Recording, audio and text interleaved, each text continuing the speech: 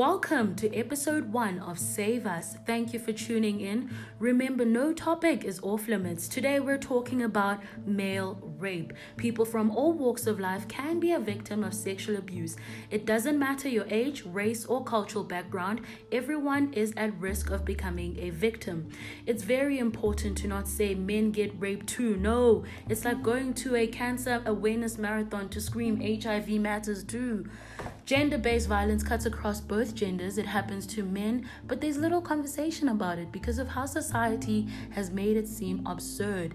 Society does not expect a man to say he has been raped because the next question will be, how was a man or little boy raped? Executive Director Reese Mann of SA Male Survivors of Sexual Abuse, Sam Sosa, said many men don't come forward when they have been raped as they fear discrimination and judgment, amongst other things. He further says males don't believe or think it happens to other males.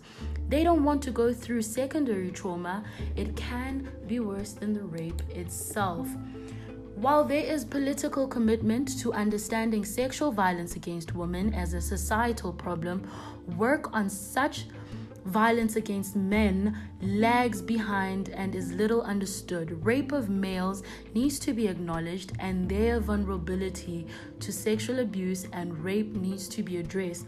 Prevention efforts to end violence against women and girls, especially in relation to children, can be used to address violence against men and boys.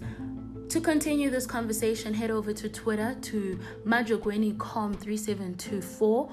Let's continue this conversation. Remember, no conversation is off limits. Thank you.